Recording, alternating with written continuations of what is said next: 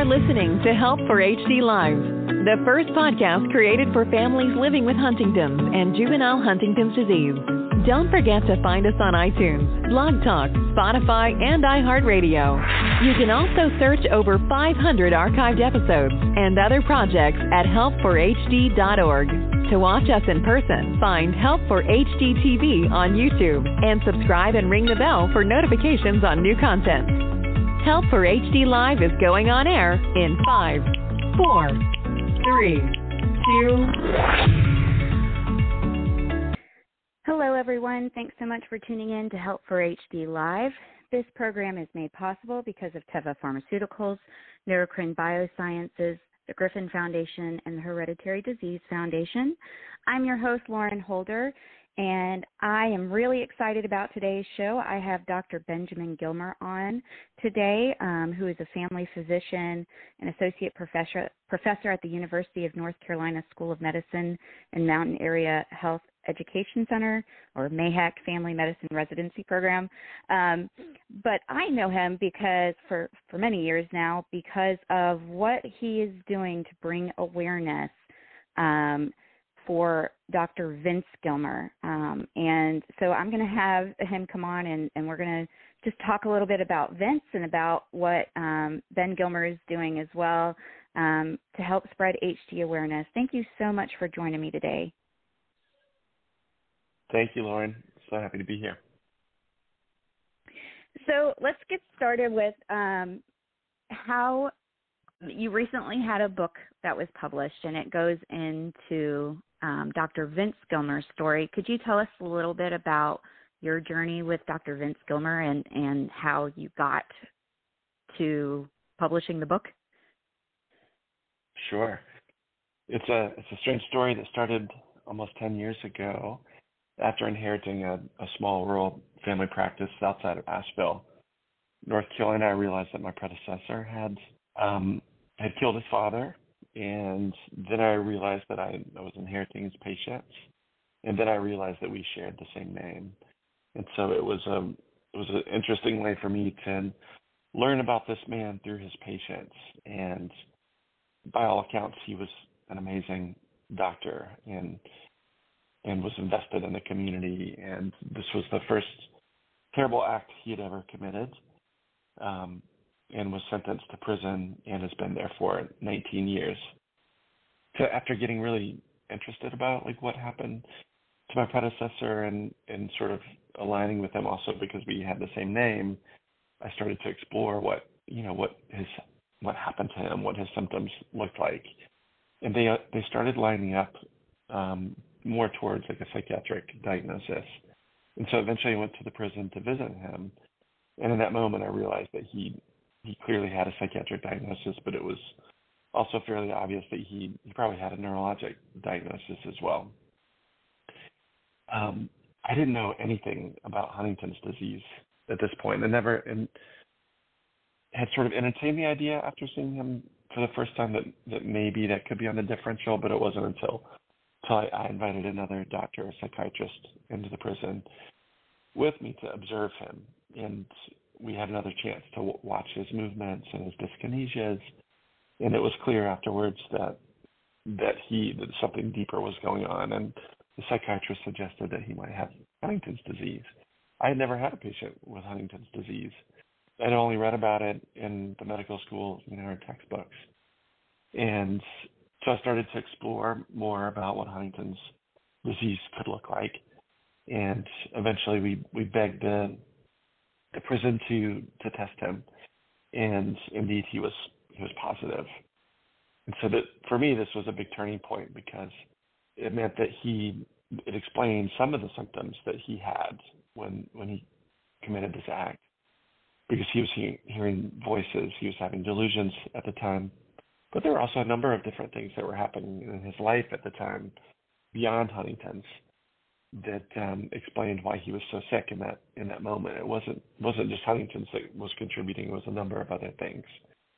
So I started to really become a student at that point about Huntington's and to learn as much as I could about it and to pursue trying to get this man, Vince Gilmer, out of prison, because it was clear that a man with a terminal illness, a man who never would have stepped one foot in a prison if he had had the diagnosis during his trial.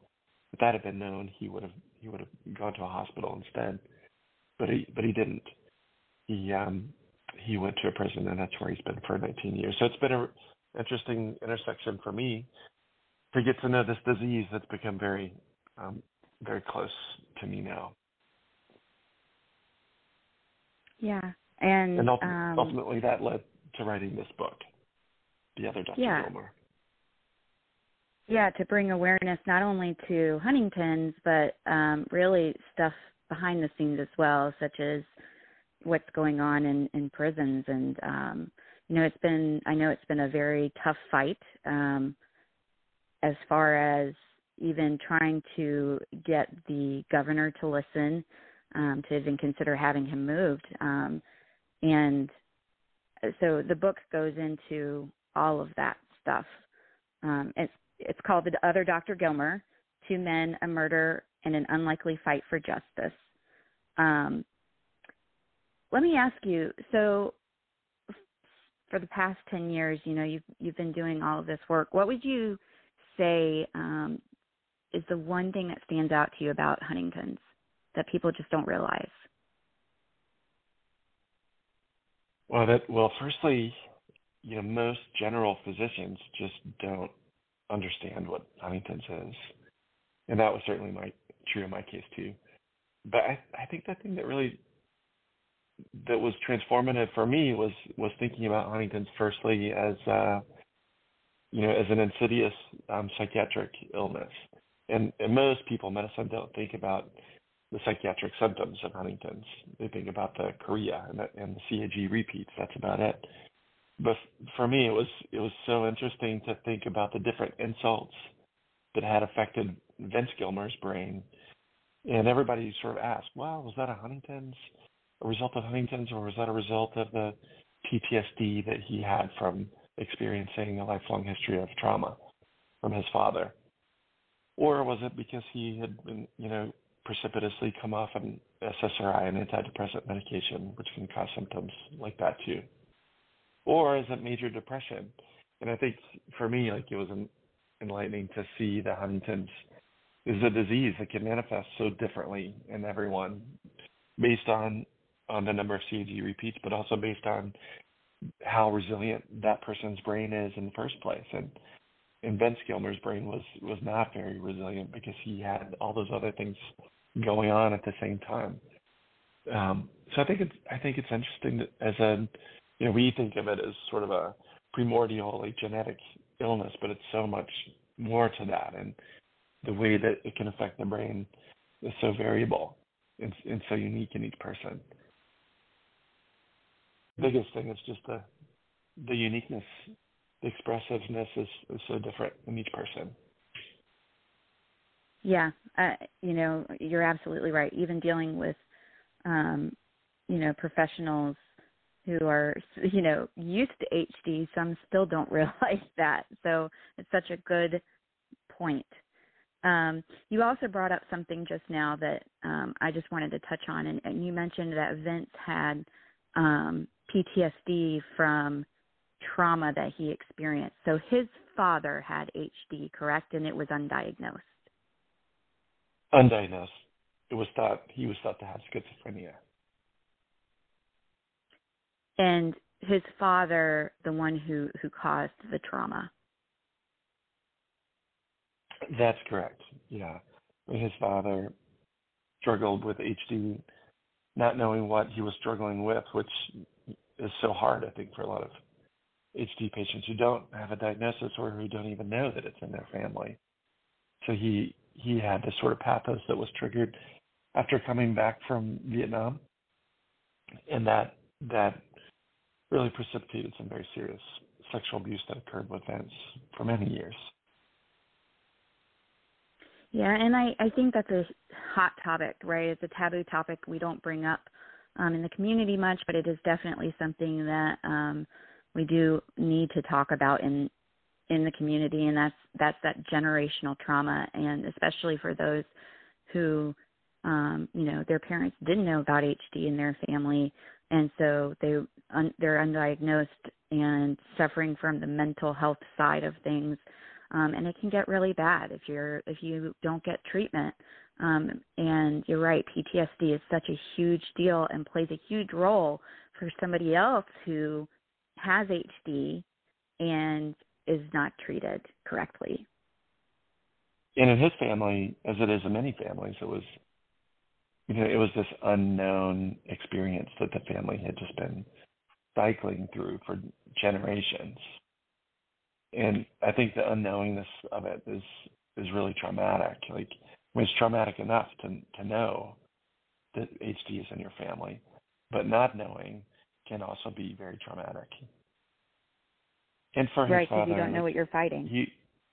You don't know what you're fighting. He was struggling with himself on many levels, and he was struggling with his own history of abuse that had occurred from his father. So it was an intergenerational trauma. Yeah, so sad. So let me ask you about Vince. What is Vince's status now? So a little bit of the backstory of that is that we pursued clemency petition with the governor of Virginia. That was a number of years ago. That was about a decade ago. And the first governor rejected our appeal. Second governor rejected our appeal, and then ultimately changed his mind, which is unprecedented during his last day in office. And that was in January of 2022. So Vince has been a pardoned, free person, but who continues to live in jail because it's been so difficult to find a hospital setting to take him. And that was the agreement that we made with the governor, that he would go from the prison to the hospital. The state of Virginia, or the Commonwealth of Virginia, has not been cooperative to facilitate getting him into a hospital setting in Virginia. And so that means we have to take him out of state, which has its own complexities. But we've had hospital after hospital turn us down over this last year, and we've negotiated with one particular place for months, and then they finally said no. So it's been a real battle. This has been a massive learning curve for me to understand better how our resources for treating mental illness and mental health in this country are so poor. And I think, in the HD world, and for all patients, really, like it's a struggle to find the resources that we, that are needed, like to take care of complex patients. And that would include all people with mental illness or complex patients. But Vince has sort of, a two-pronged pathology, in that he's an incarcerated person and all the baggage that brings, and he has a complicated psychiatric and neurologic illness. So we've been fighting and are continuing to fight for a place for him, and have been negotiating with the VA system, who I believe is going to take him very soon. So that's been a real win recently. So we hope to get him to a hospital soon. But you can imagine, like, living with Huntington's and mental illness in prison is the worst place for any person to experience any, a rehabilitative life. And Vince hasn't had the opportunity to experience a rehabilitative life, or to have, healing in a way that's really focused on him rather than punishment. And all he has known over the last 2 decades is that he's been punished for his illness. And that's why I wrote this book, is to speak out against that. Yeah. I mean, it's so sad. The fact that, I've been following this for, began, after you did an NPR show, and I called you up and said, if you want any information, here I am. But I've been following it, and just the fact that even talking with the attorneys and him not being able to get assistive devices, like they refuse to give assistive devices to him.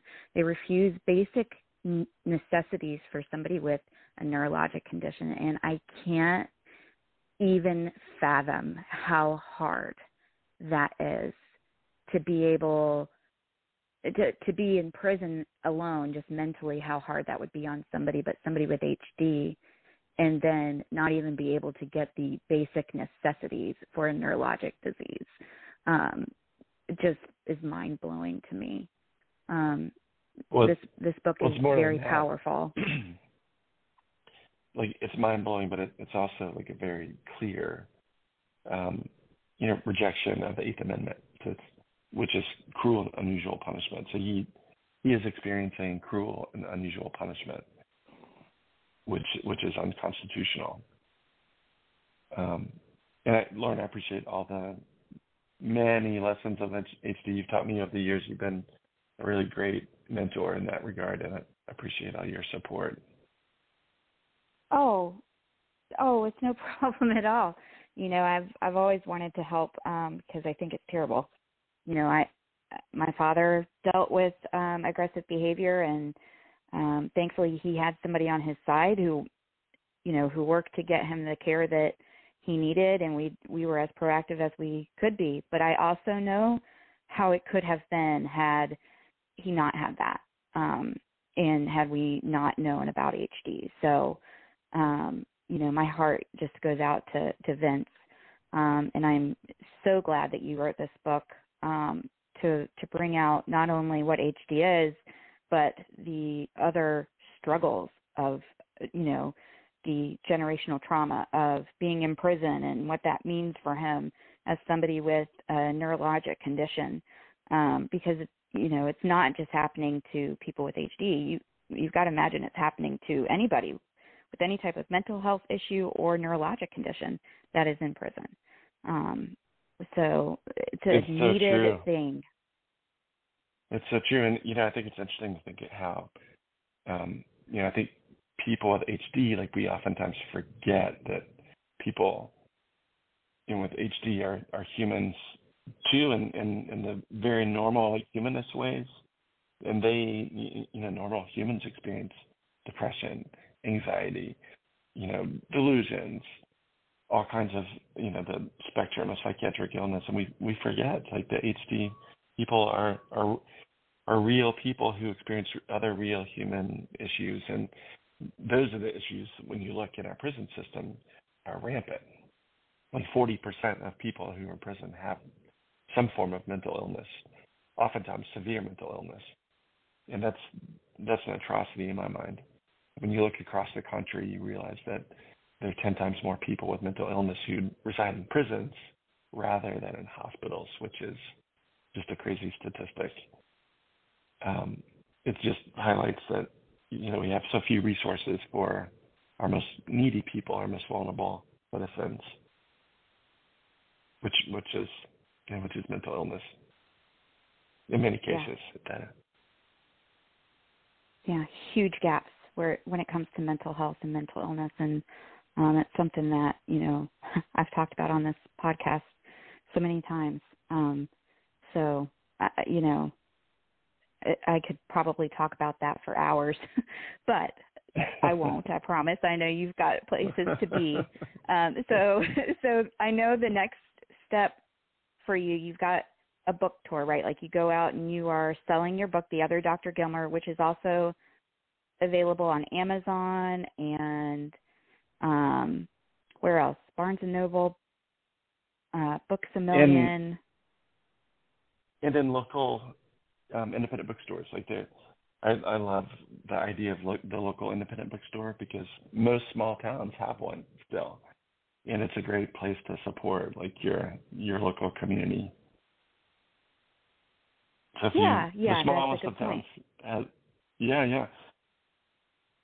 But the book is not, for me, it's not about sales. Like, it's about sharing the story, and it was like a very direct, like, tool for advocacy that I wanted the governor of Virginia to have, so that he could understand better, what the nature of Huntington's disease, what the nature of, like, mental illness, and so he could better understand why it's just impossible to try to treat this in prison. Like, you can't do it. There aren't enough resources to do it.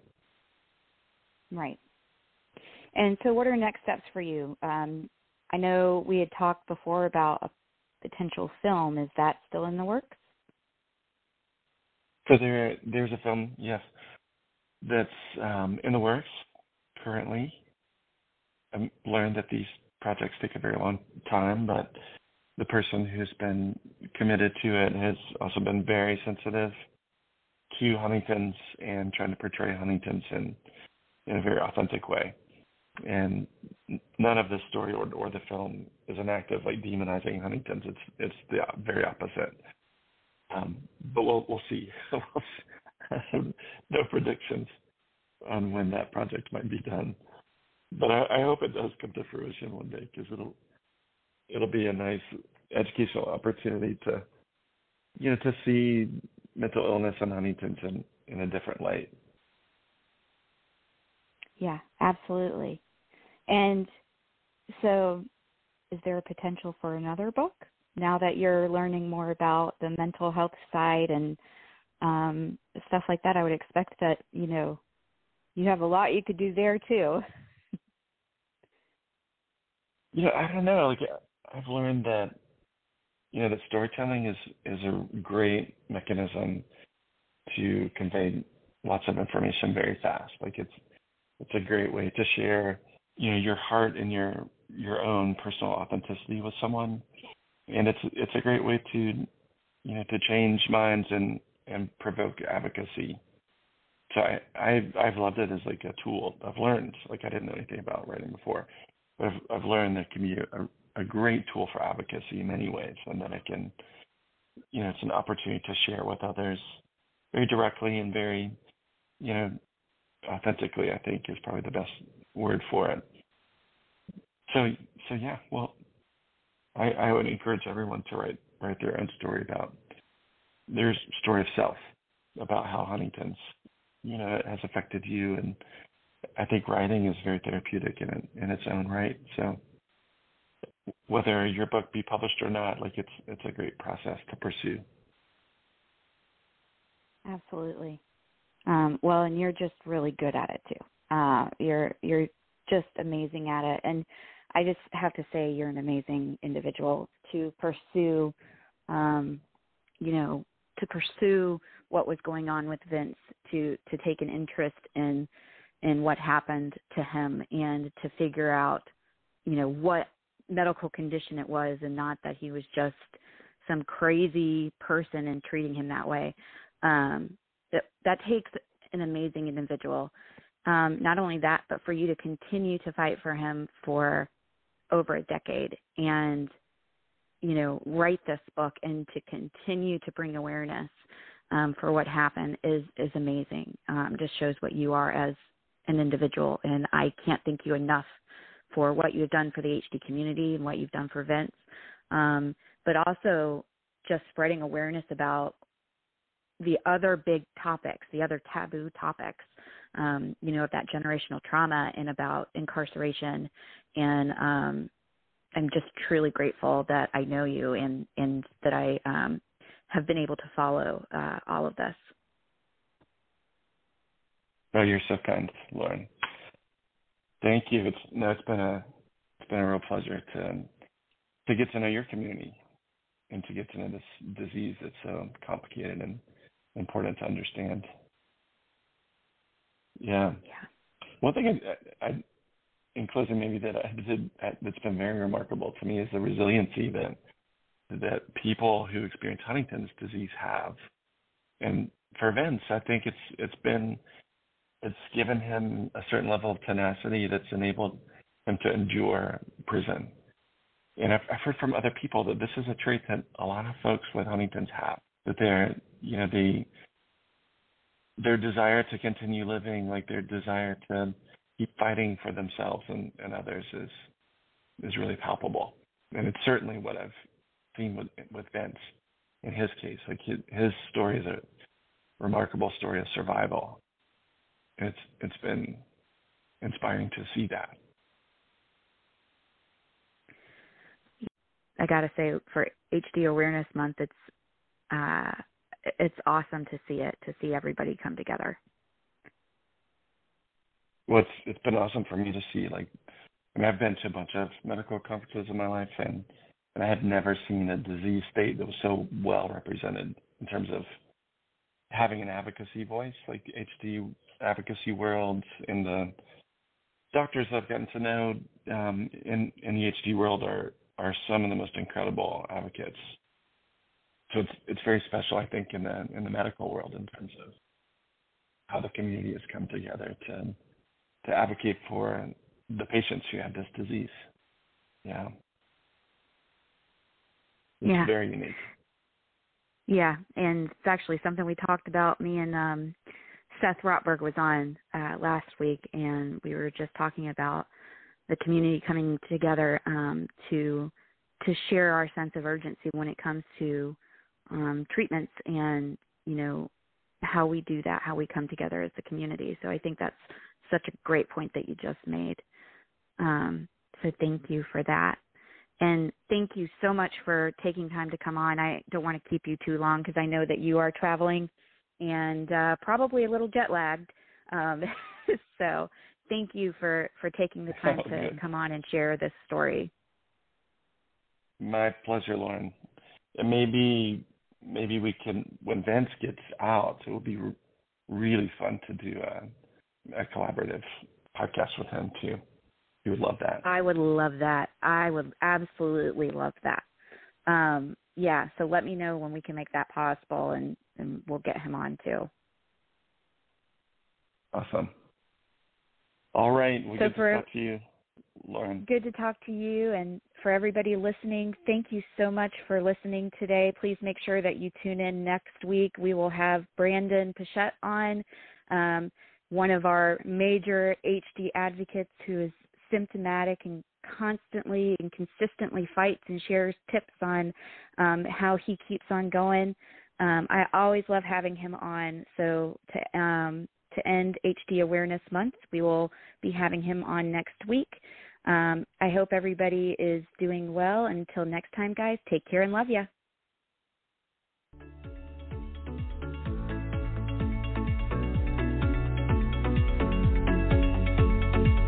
Thank you for listening. Don't forget to visit www.help4hd.org and sign up for our email newsletter to stay up to date on all that is going on at Help for HD. Get social with us and like us on Facebook, follow us on Instagram, and subscribe to Help for HD TV on YouTube and ring the bell for notifications.